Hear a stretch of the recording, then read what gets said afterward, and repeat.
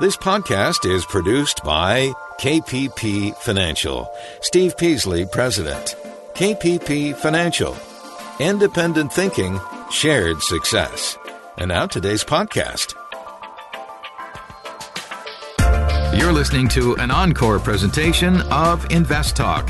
Please call with your questions and comments, though, 888-99-CHART, 888-99-CHART, and Steve will answer them on the next Invest Talk. Good afternoon, fellow investors, and welcome to Invest Talk. And I know it's hard to believe, but we're fast approaching Christmas and New Year's and a new decade. Yes, the decade is coming to a close here in just a couple of weeks, and there's a lot to look back on, but today I want to look back just 1 year.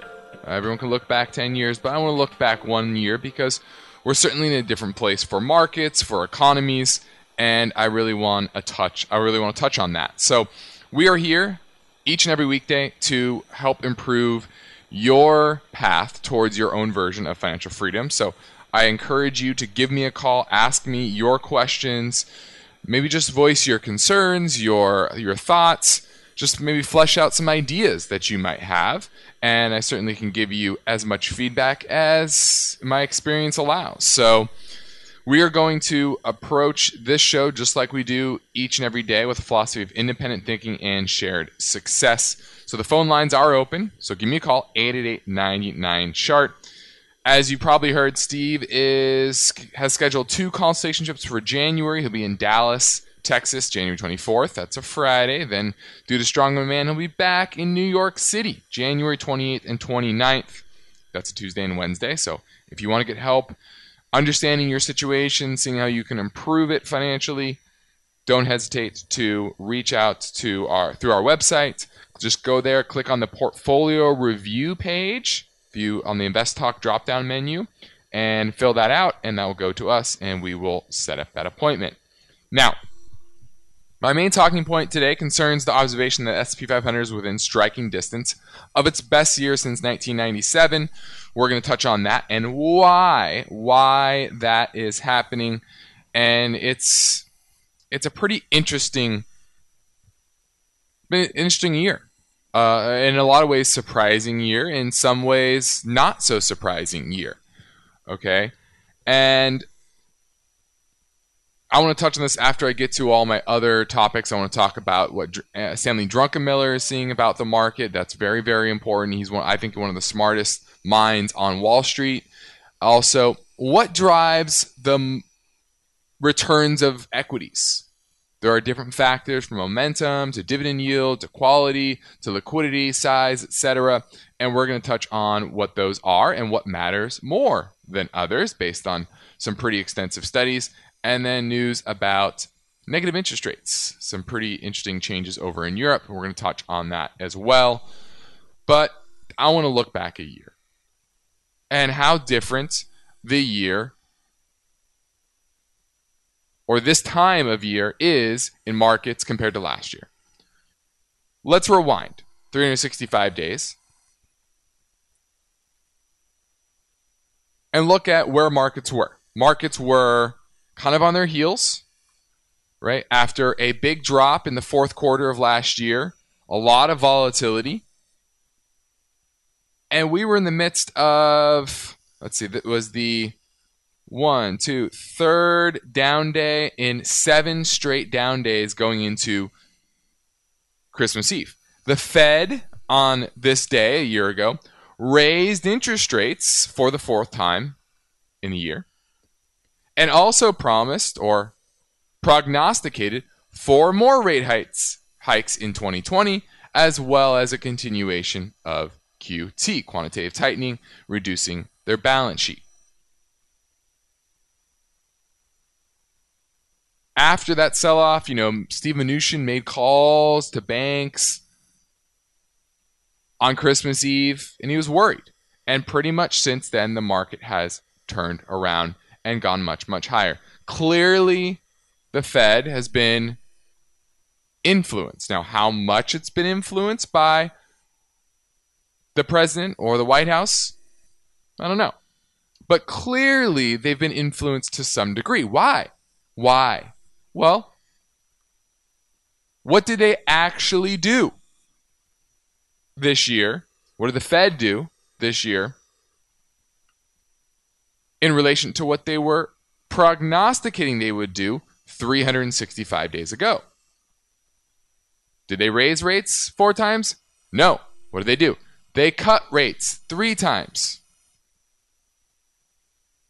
Did they continue with quantitative tightening? No, they did not. They actually reversed it. They stopped it, and after the repo problem in September, they are now printing. They have printed $400 billion in the span of 3 months. Roughly $133 billion per month.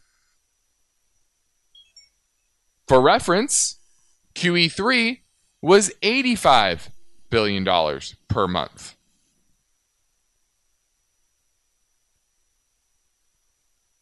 So they're basically, over the past 3 months, they've implemented 2, a combination of 2 QEs.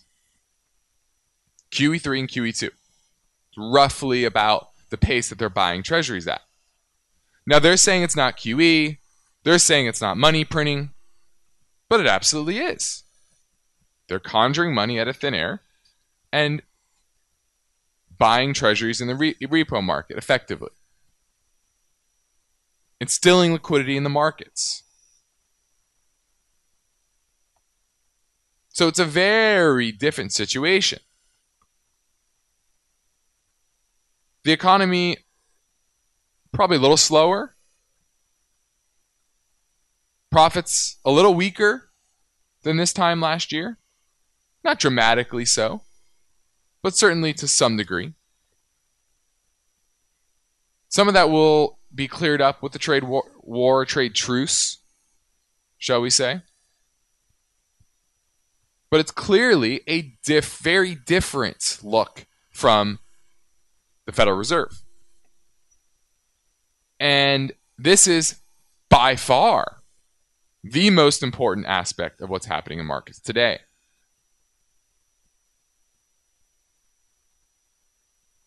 So I'm going to touch on this a little bit more, what the ramifications are going into 2020. I only host 4 more shows this year, so this is one of them, and I want to touch on this a little bit more and really flesh out what's happening and where this goes and what the ramifications will be. Now, you're listening to Invest Talk. I'm Justin Klein, and we present this program with 5 new shows each week, Monday through Friday, and it's broadcast and streamed live in the 4 o'clock Pacific time hour, And whenever you have an investment question, I encourage you to contact myself or Steve at our KP Financial offices in Irvine, California, or call the show, 888-99-CHART. Leave a message. We'll answer on the next program. Or you can explore our podcast library via iTunes, Spotify, or Google Play.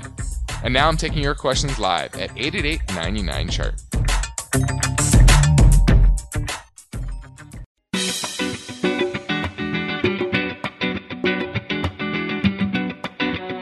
You're listening to an encore presentation of Invest Talk.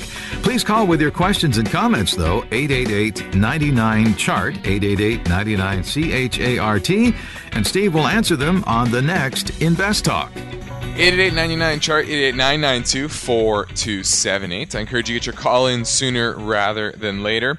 Now, before the break, I touched on how monetary policy, basically the Federal Reserve, is currently embarking on a very different path to monetary policy than they did 365 days ago, right? Almost the exact antithesis of what they were doing then. Then they were really creating or sopping up liquidity in the system in a fairly aggressive manner. And today they are absolutely injecting liquidity in an aggressive manner. Now, why is this? Why did the repo market problem happen? Well, first, it starts with regulation. Banks have been big buyers of treasuries since the financial crisis, and our debt has only increased dramatically. And since Trump was elected, that has only accelerated. right? We went from, I think we were at a deficit somewhere around $600 billion back then. Actually, I can look that up right now. Here it is. Back when he was elected, the deficit was somewhere in the neighborhood, call it 500. 500 billion. Now we're at $1 trillion. Trailing 12 months, $1.022 trillion negative U.S. Treasury surplus and deficit. And banks were big buyers, but banks also, because of Dodd-Frank, were far more regulated on the leverage that they could have on their balance sheet. And therefore, they were using balance sheet space to buy up treasuries, and that basically ran out. The big banks, they ran out of space. Okay? And so what the Fed has effectively done is monetize the debt, right? They're solving the liquidity problem, solving the repo problem by printing money and basically allowing banks to continue to buy treasuries, take them off their hands, right? Because that's what the Fed's doing, right? They're taking treasuries as collateral and giving these banks cash, which is improving their liquidity and our leverage ratios, okay? And the big question is, what's going to change? And my answer is nothing. Is Trump going to spend more? Yes. Is Trump going to reduce taxes? Yes. Is he going to make the deficit far worse than it is today? Yes. I see no way around it. That's who Trump is. Trump is a real estate businessman, or however you want to classify him, but his expertise is in real estate. No industry utilizes leverage and debt more than the real estate industry. So this is what he knows. Now the Fed can either let the deficit overwhelm the banking industry and create liquidity problems and crises in the short term, or they could print money and monetize the debt, which we've known for a long time that eventually they would get there. And guess what? We are there. So this is a trend that I see just continuing. The Fed will print and print and print to sop up the deficit, which, once again, about roughly almost $100 billion every single month of additional debt added to our balance sheet as a country. Now, what are the ramifications? Well, that liquidity is going to go somewhere. Now, part of it is to sop up treasuries. Other part will go into the market. Investors will be more beholden to take risks. And so it's hard for me to be bearish. It's hard for me to be bearish in the near term. Long term is another story, and I'll talk about that in a little bit. 888-99-CHART is our number, everybody. You can reach us. We have lines open, 888-992-4278. Let's go to Casey in Sunnyvale. How you doing, Casey? I'm doing very well. How are you? I'm doing great. I have a question. I wanted to do some sort of an alternative gift for my nephew who's 3 years old. I don't like the idea of buying toys, crappy toys. Okay. I wanted to know if you have any suggestions for somewhere to put maybe money away for him. Have you considered an UTMA? It's a Uniform Gift to Minors Act. And what it is, you can actually open up an account in their name and where you are the manager. But you're really giving the money to them. And you give money every year, and you can manage it. And when he turns 18, it becomes his money. Okay, and I can find that at like any traditional bank, or do I need to go to You can open up an account at Schwab. Any money manager firm will open up an UTMA. Uniform. UTMA. And is there like a minimum you have to put in? Nope. Or is there certain criteria? Nope. You can put in $1. Really? And it grows a little bit of interest each year? Is that what it does, you put it initially, if it's very small, you just let it sit in the money market, and you make money market rates. When it gets big enough that you can buy a mutual fund, a few years down the road, you buy a mutual fund. And it really is a great tool to teach a young kid when he gets 8, 9, 10, 11, 12, 13, 14, 15, how to make money, how to save money. I think it's a good idea. Beautiful. Well, thank you very much. That helps me out tremendously. Thanks, Casey. But I'm taking your calls right now. Give me your finance and investing questions live at 888-99-CHART.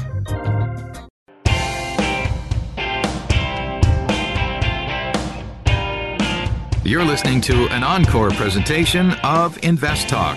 Please call with your questions and comments, though, 888-99-CHART, 888-99-CHART, and Steve will answer them on the next Invest Talk. 888-99-CHART, 888-992-4278. Now, I just went over where we were last year with Fed policy, monetary policy, and where we are today, as well as the economic backdrop, and what this probably means for 2020, which is probably a risk-on year.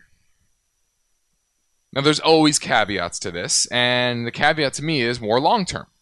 To me, the Fed has decided to, instead of try to cure the underlying misallocation of capital that has built up over the past 10, 11 years due to QE and 0% interest, ZIRP, 0% interest rates, that the Fed has punted and basically said, we're going to monetize the debt, we're going to keep liquidity flowing in the system, and consequences be damned. Right? They've at least promised this policy through March, I believe. I don't know the exact time, maybe mid-March. Maybe they'll reassess. But they don't seem to really have a grasp on why the liquidity problem happened, why the repo market happened. At least they don't say that publicly. I think they're smart enough to know in the backdrop, and they know that we're running a $1 trillion deficit that's only accelerating for multiple reasons. So what is this going to cause? First off, this is going to weaken the dollar. Now, in the near term, that's a positive typically for the economy. Why? Because a cheaper dollar means our goods and services are cheaper for the rest of the world, and therefore our exports increase, etc.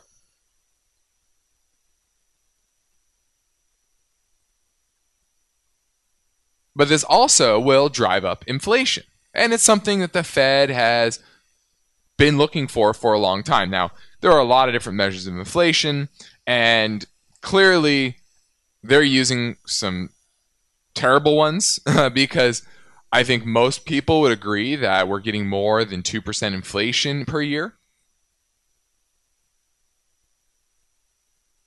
especially now. And this is only going to accelerate. So I think you're going to get a rise in inflation in commodities, especially. And I've talked about the effects of deglobalization, and I think that will supercharge it in the longer term as well.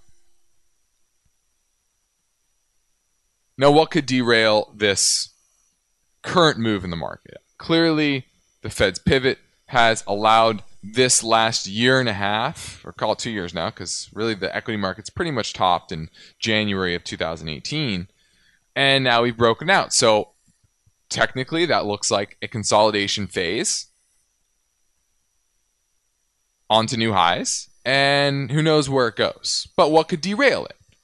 And I turned to Stanley Druckenmiller. He had a great Bloomberg interview, and I think he gets this spot on. And the first is a political event, like a change in the White House. Now, if we stay at 3.5% unemployment, roughly, we grow at roughly 2% GDP over the next 10 months or so,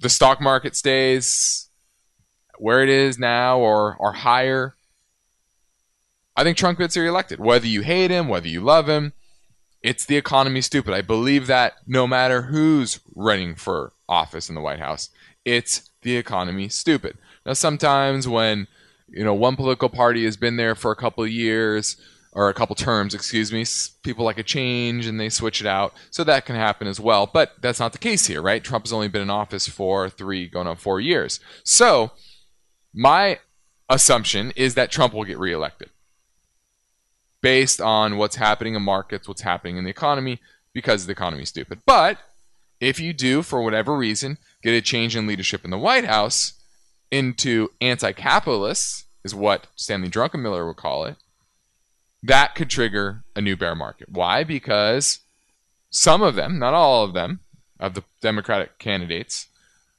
are very anti-free markets, right? Elizabeth Warren, a Bernie Sanders, Those are the names that want to instill large increases in taxes and probably more regulation, etc. Now, maybe you get a more moderate candidate, like Pete Buttigieg, maybe a Michael Bloomberg, maybe a Biden, but I think Biden's done. If you get one of those type of candidates, I think, you could see somewhat of similar policies to Trump. Obviously not as brash, etc., but somewhat similar policies, which is spend, maybe change the tax code back a little bit, but not to a dramatic degree to change the capitalist nature of our markets or anything like that. And that may continue. That may be a change in the White House that doesn't spark a bear market.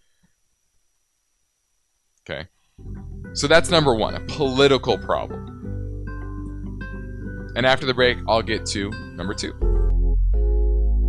Our Invest Talk mission is to help you make better investing decisions. To do that on your own, thumbs up or thumbs down choices based on good, solid investing principles. But we need your questions to keep us on track. 888-99-CHART or click on Contact Steve or Contact Justin on investtalk.com.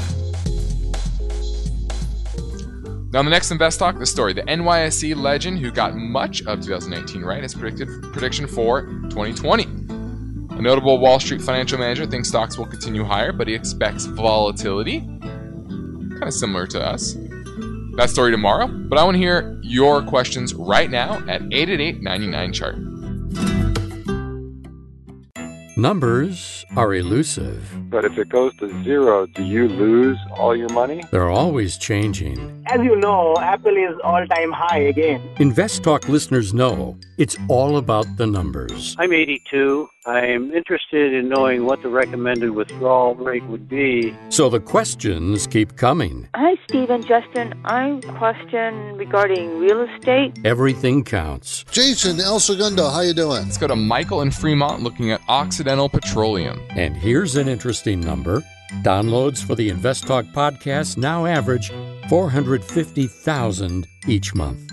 Steve Peasley and Justin Klein, thank you for your continued support. I really appreciate your insight and your understanding of the market and financial business. Since it all started, the total number of Invest Talk downloads has now exceeded 19 million. InvestTalk.com. You're listening to an encore presentation of Invest Talk. Please call with your questions and comments, though, 888-99-CHART, 888-99-CHART, and Steve will answer them on the next Invest Talk. Now, so far, we've covered the fact that the central banks, especially the Fed, has put new fuel on the fire of this bull market in the form of massive amounts of liquidity and money printing and QE, part of it to stem the problem of rising deficits. Okay, and Stanley Druckenmiller had a great Bloomberg interview. I think everyone should be watching it. Went over what he believes, and I think this is similar, is what could trigger the end of the bull market. And the first was a change of leadership in White House, and he calls that the political event. I think other political events could trigger it as well. A war with China, a shooting war with China, which I don't think happening, but I could see something like that potentially happening, but I put it as a long shot. It could be something in relation to Hong Kong and big problems there, right? There are other political problems that could arise that create a change in risk-on sentiment. So the first is obviously a political event.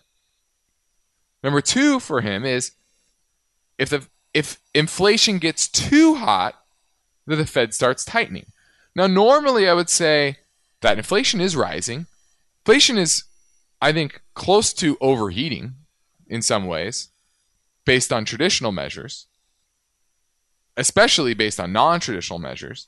But the Fed has kind of hinted that they are going to allow inflation to run hot for a little while to make up for previous times, like over the last decade, when inflation was relatively low, sub 2%, which I think is an idiotic statement, because think of inflation in the 70s. Was dramatically high, in the teens. The central bankers go, well, we're going to allow deflation for a little while to make up for that 15-20% inflation rate that we had for a little while. No, doesn't make any sense. To me, it's an excuse for reckless policy by the Federal Reserve.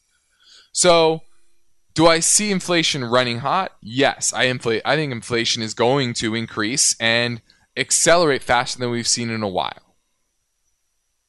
For a multitude of factors: weaker dollar, low unemployment rates, demographic changes, the trade deal with China, which could potentially push supplies of agriculture overseas as opposed to here, as well as increase in manufacturing and business for our country, right, with tight labor supply. So a lot of multitude of factors that are going to push inflation higher. But do I see the Fed anytime soon raising rates to address it? No, they just cut rates 3 times, and now they're printing $130 billion a month.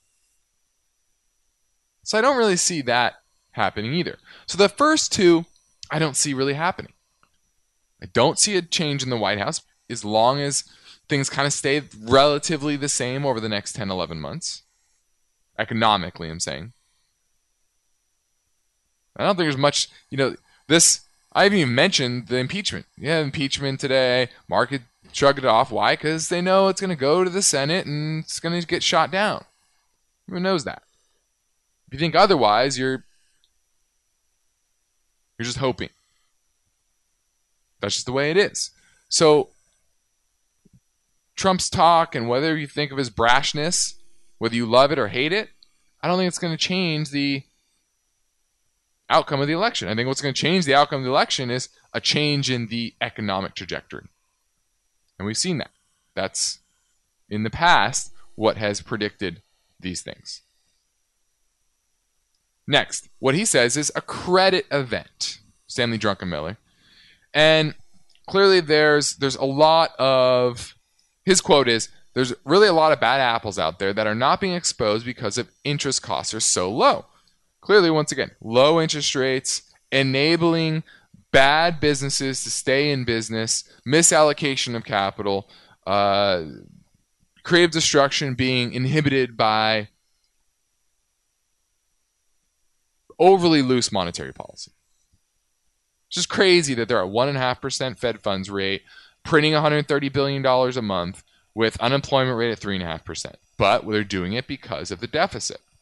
And that's what he gets to next. He says, by the way, one of them, meaning poor credits, is being the U.S. government.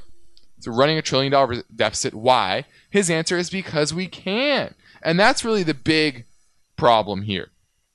Is that, and this is not just a Jerome Powell thing. This is not just a Trump thing. This is what the system that we are under has created. The Fed being able to print money, do whatever they want, has enabled politicians to continue to spend, borrow and spend, borrow and spend.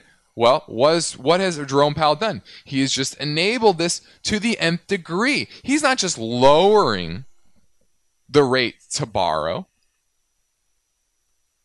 He's effectively printing money for the government to borrow money. He's monetizing the debt and allowing $1 trillion deficits with 3.5% unemployment. That's the situation that we're in. And so for the long run, it is disastrous. We are growing the deficit at 4.5% per year. We're at an economy of $21.5 trillion. $21.5 trillion trailing 12 months. Well, trailing 12 months deficit is $1 trillion. Divide those two, that's about a 4.5% growth rate to GDP. And what is our GDP growing at? 2%. Now apply those figures to you as an individual. Let's say your income was going up 2%, but your debt was going up 4.5% every year. Income going up 2%, total debt on your balance sheet going up 4.5%. Is that sustainable? Is that sustainable? The answer is no. In no way, shape, or form is this a sustainable situation. Now the big question is, when does the unsustainableness become a problem? And I think it has to do with inflation, right? This enabling of poor fiscal policy, is going to snowball itself at some point. Why? Because you're going to have to print more and more money, flood the system with dollars. Those dollars are going to be sopped up by the treasury market, and the dollar is going to eventually weaken, right? And that's going to drive up inflation, which will drive up the cost of the debt, and that's a situation where it kind of unravels. Okay, so short term, bullish. It's hard not to be. When you're doing 2 QEs per month, what else can you do? What else is there? Where is this money going to flow? It's going to flow in the markets. It's going to flow into equities. It's going to flow into indexes in the midst of a massive index bubble. And we can talk about that probably on another show, about the problems with the indexing market, and suddenly this giant behemoth will eventually come unraveled. Well, it's just going to get some more gasoline thrown on that. 888-99 Charter is our number. 888-992-4278. Most people in today's world, they want everything on autopilot. They don't want to think. We're overwhelmed with data. And we want people to make the decisions for us, for the most part. We want it simpler. Well, what's more simple than let's just buy an index fund? I don't have to think about it. Well, it creates a lot of instability in the system. Well, then instability doesn't happen when everything's going up. And the best way to make inflation in any area is to print money and push it that way. And that's what the Fed is doing. The Fed is printing money and pushing that into markets.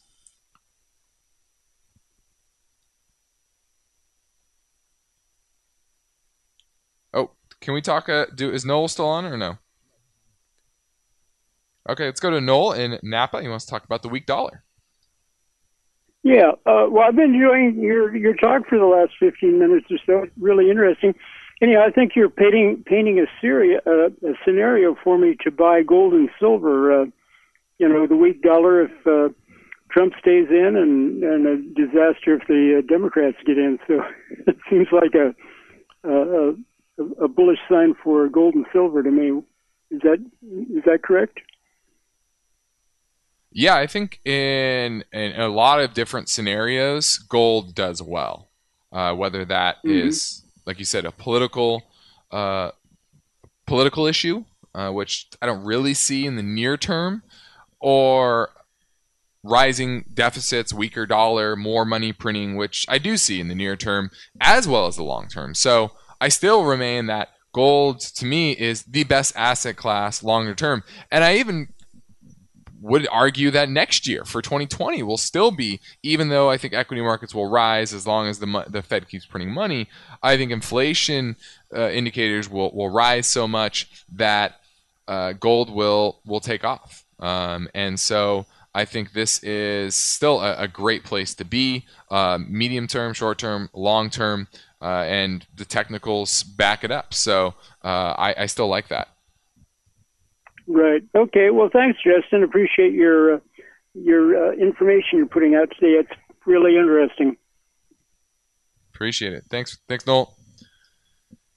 I'm Justin Klein. You're listening to Invest Talk, and as you make your investment choices, there's always a bit of risk, a bit of fear and greed that creeps into your judgment process, and that fear comes from the perception of risk. Whatever you perceive your level of risk in your portfolio to be. Now, my advice is for dealing with that is to define your risk tolerance level, and we do that. We help with that via our online free risk analysis tool. It's right there at investtalk.com. Go check it out. I'm ready to take your questions live at 888-99-CHART.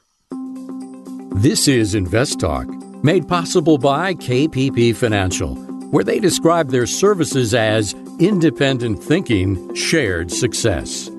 And this philosophy is why KPP Financial can be of great value to investors. KPP principals Steve Peasley and Justin Klein are committed to unbiased guidance. They don't upsell clients into expensive and questionable investments. Instead, Steve and Justin provide honest opinions and proven strategies based on the individual's current portfolio and risk tolerance. Working with KPP Financial, you can be assured of consistent dedication toward the goal of helping you achieve financial freedom. You can get things started with a phone call or a simple message through investtalk.com. The Invest Talk radio and podcast continues now. The phone lines are open. Call with your questions. 888-99-CHART. Hey, Steve, this is Jack calling from Fremont. I had a question about real estate investing and was wondering how much of our investable assets should be invested in real estate. Thanks. Well, it definitely varies, and it also varies depending on whether you're talking about rental properties or you're talking about REITs, you're talking about commercial properties. It also depends on your risk tolerance, your willingness to be a landlord. Right? A lot of people who are landlords, a very large percent of their net worth tends to be tied up in real estate. And, you know, that's fine if you're well diversified, you have multiple properties, they're in growing areas that will continue to see home buyers and home renters to maintain values as well as rents. So there's a lot of factors that go into this. One thing, going back to my other topics earlier today about inflation and about interest rates, I see this as the recipe for interest rates really going much, much higher. Because I don't see governments doing a whole lot about it until that happens. And when it does, it's kind of like you kind of let the cat out of the bag, right? When people start worrying about the deficits of the U.S. government, then they start looking at U.S. treasuries as not quite as safe. Is it really this risk-free asset? So, you know, while inflation could pick up, I don't see it being in real estate, especially if interest rates continue to rise. You're going to start to see a weakness here in real estate prices because of higher mortgage rates. But going back to the caller question, I wouldn't put more than about 30% of your net worth into real estate.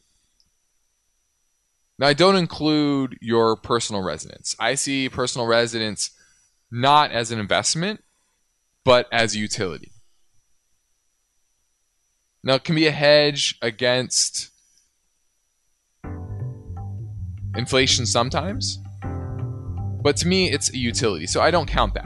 So I'm thinking 20 to 30% for most people in real estate is probably the max I would go for an allocation. This is Invest Talk. I'm Justin Klein, and we have one goal here each and every weekday is help you achieve your own version of financial freedom. And we're going into our last break of the day, so if you're going to call, you have to do it right now. So our work continues after this break at 888-99-CHART.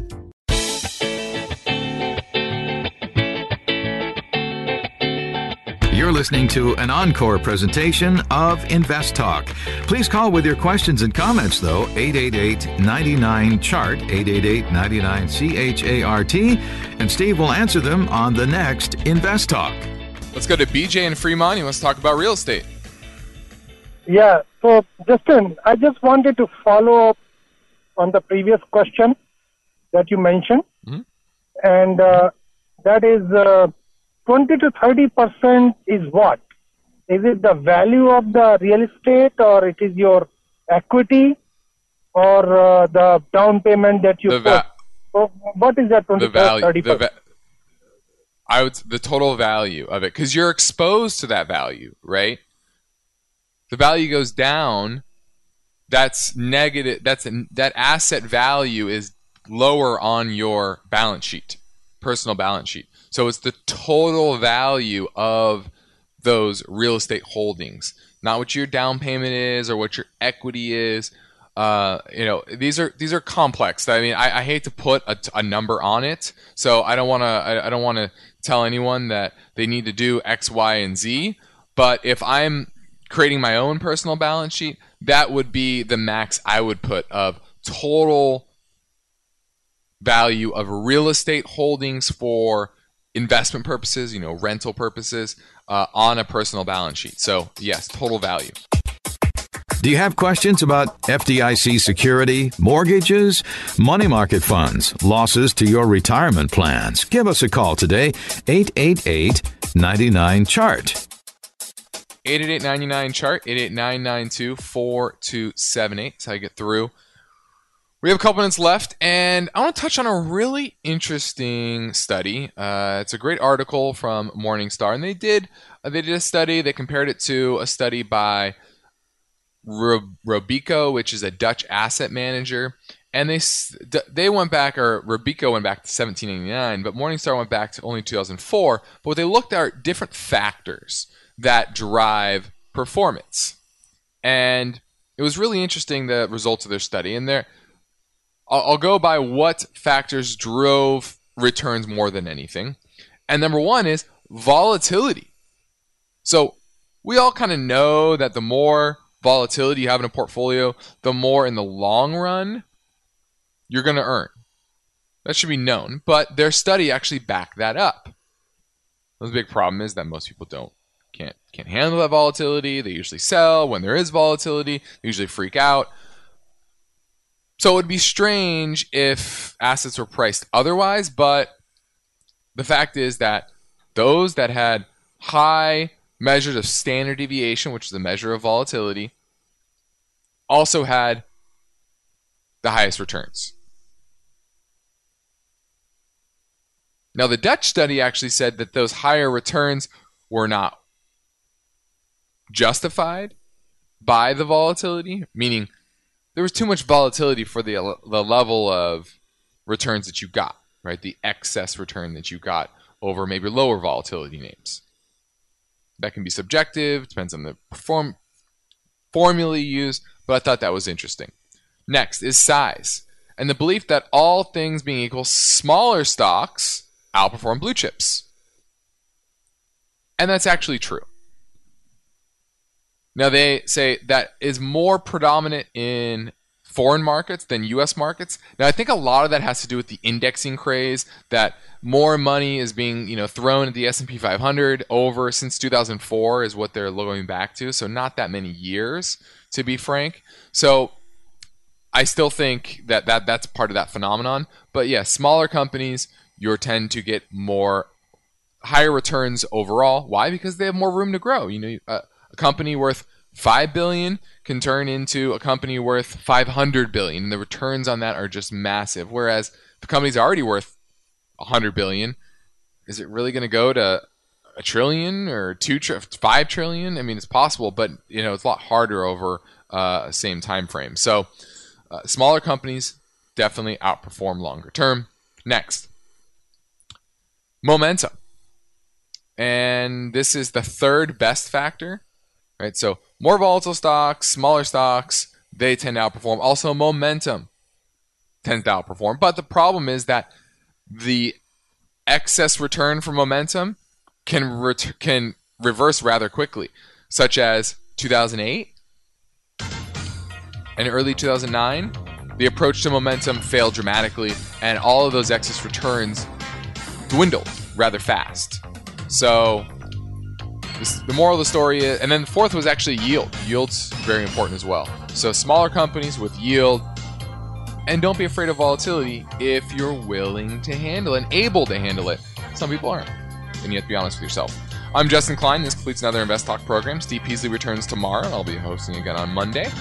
We're in the final stretch of 2019, so remember, you can access our free Invest Talk podcast downloads at iTunes, Google Play, and Spotify. And be sure to listen, rate, and review. Good night.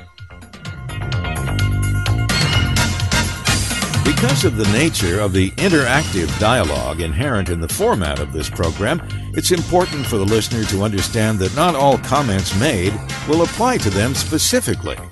Nothing said shall be taken to be investment advice, or shall statements on this program be considered an offer to buy or sell securities.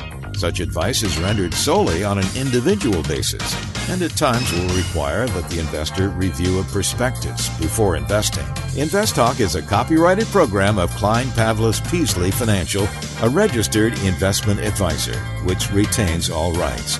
For more information regarding KPP's investment advisors, call 1-800-557-5461. Steve Peasley is President and Justin Klein Chief Executive Officer of Klein Pavlis Peasley Financial.